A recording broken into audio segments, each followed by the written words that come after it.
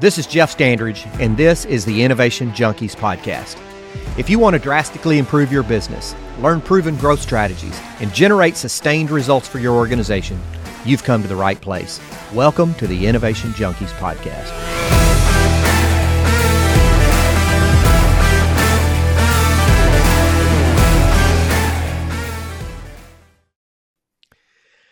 Hey guys, welcome to another bonus episode of the Innovation Junkies podcast. My name's Jeff Standridge. Hey, and this is Jeff Amaron. Glad to be back. Hey man, how are you doing? You know, I'm always great when we have these bonus episodes. It's like a free gift brought to you by the Department of Redundancy Department. Redundancy. That's right. Very good. So what are we talking about today? What's the bonus we're going to give our listeners today? So here we are in essentially the third year of the global pandemic, coronavirus pandemic. And I think what we want to talk about is with the rise of Omicron, and that really sounds like that'll be a name for a transformer, I think. What's the impact on business going to be or not be based on what we're seeing? The infection rates are crazy.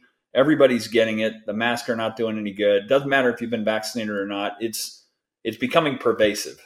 So we wanted to talk a little bit about that. So what do you think, Jeff? What's the impact going to be on business for 2022? You know, I think there's going to be a short-term impact, which will be difficult. And then I think there's going to be a longer-term impact, which will be not so difficult. That's just my own beliefs. Those do not necessarily represent the beliefs of the community in which I live or the government that I'm involved with. Well, yeah, a little joke there for you. But I think the short-term impact is it's going to continue to create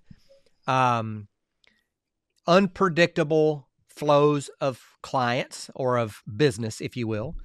Some businesses, they're going to probably experience some downturn in client business, perhaps because of people's being a little more cautious. Other businesses where there are particular items that are necessary for households and necessary for organizations to do business may experience the same or slightly increases. I think the real short-term impact is going to be just the continued unpredictability.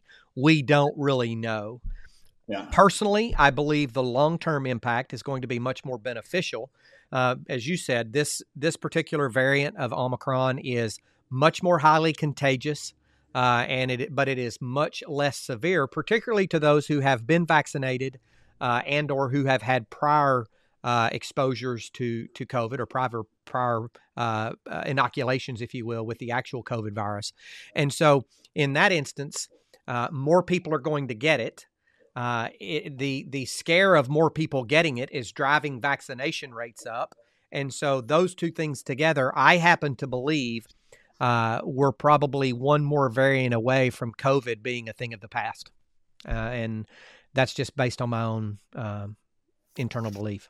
So you think there'll be one more variant just based on how these things go, and then it becomes endemic? When I say a thing of the past, I think we're going to always have COVID, right? But I think it will be rendered another version of what's known as respiratory syncytial virus in pediatric patients, or the flu in adults, and seasonal, if you will, bugs that just become part of, as you said, endemic, and it's who we are. Well, and a couple of interesting things that I think are non-controversial. Hopefully, you never know. There's always tends to be strong opinions on this. But one thing that CDC released recently is 70% of all of the previous COVID deaths, not talking about Omicron, in 70% of the instances, there were 4 comorbidities or underlying conditions. Right. Yep. So now with Omicron, there may still be people that are severely compromised, immunocompromised, or have other issues, which can be hospitalized, can be intubated, can be, all the bad stuff. And they need to take precautions and stay at home, isolate themselves, and take significant precautions to keep from getting Omicron. Absolutely. For the vast, vast, vast majority of people vaccinated, and I think maybe the South African data would show unvaccinated, Omicron is not going to be severe. It's not really any more severe, because I just went through it, than a bad, reasonably bad seasonal cold or a mild flu. And you get through it pretty quickly, and you come out the other side and you're feeling pretty good. So from a business standpoint, I think that we're starting to see a recognition that we can't have 2 weeks of quarantine, probably 5 days is once you're kind of beyond the symptoms is going to be, and you've tested positive, is going to be all that's required. And I think that some of that's being dictated by the CDC out of necessity, because they realize we can't shut down the schools, we can't shut down businesses, because when you start talking about an infection rate, and I think the most recent infection rate in this state of people that tested was like 25%, you're talking about having big swaths of the workforce out, not because they feel bad and maybe not because they're infectious, but because they were positive tested. So I think that we're, like you said, short-term pain. I think the back end of this is the beginning of the end, hopefully, on the epidemic stage of this. And we're going to move to where, if you're so inclined, you can get an annual shot for it, and it'll be something that will kind of be more routine for most people. A lot of stuff that we don't talk about is the flu kills people, lots of people every year. Yeah. And typically they're people that have other underlying issues, or it turns, you end up getting a secondary infection of pneumococcal pneumonia or something like that. So I'm really kind of optimistic that this is a significant turning point, even though it's unpleasant in the short term. And I think businesses are going to respond accordingly. Well, and I think the advice that we gave our business customers and entrepreneurs in the early days of COVID 1.0 was, number one, you need to be looking at the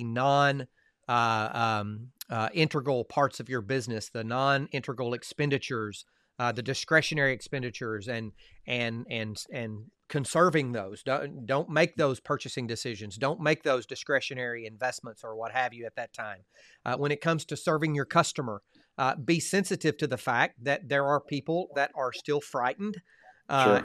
And if you have a product or a service that is just as useful in the midst of a pandemic as it was before, or it will be after, then you have a moral and an ethical obligation to continue to tell people about it and to attempt to sell it. But think about some of the concerns or some of the frightened customers that you may have, and look for alternate ways to serve those customers in a way that reduces their anxiety. Those things I think are still prudent in even the Omicron days.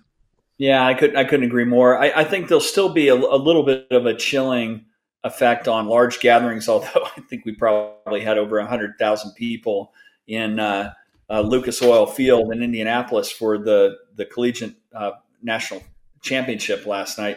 But I do think there'll be a chilling effect for normal people that, like us, that are in the event business.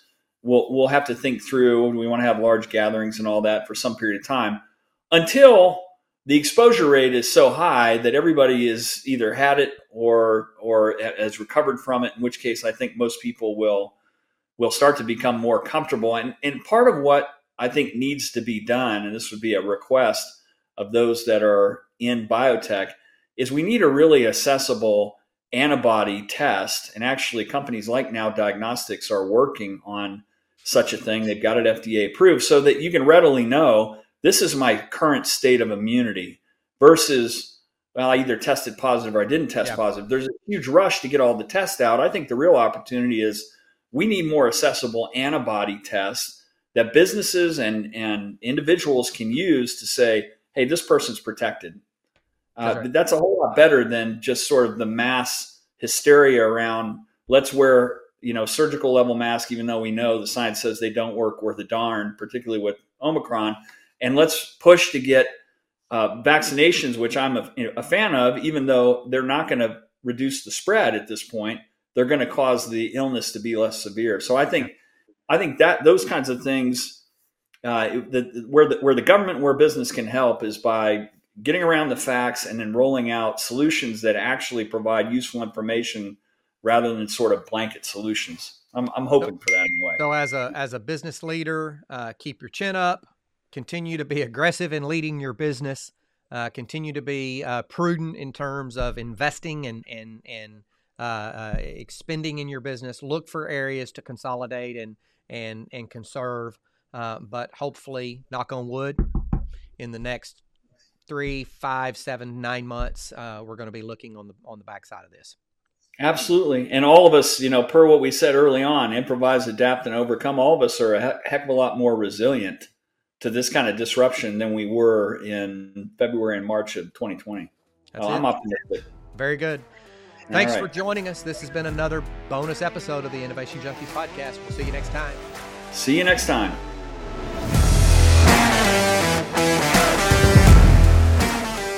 Hey folks, this is Jeff Amrine. We want to thank you for tuning in. We sincerely appreciate your time. If you're enjoying the Innovation Junkies podcast, please do us a huge favor. Click the subscribe button right now and please leave us a review. It would mean the world to both of us. And don't forget to share us on social media.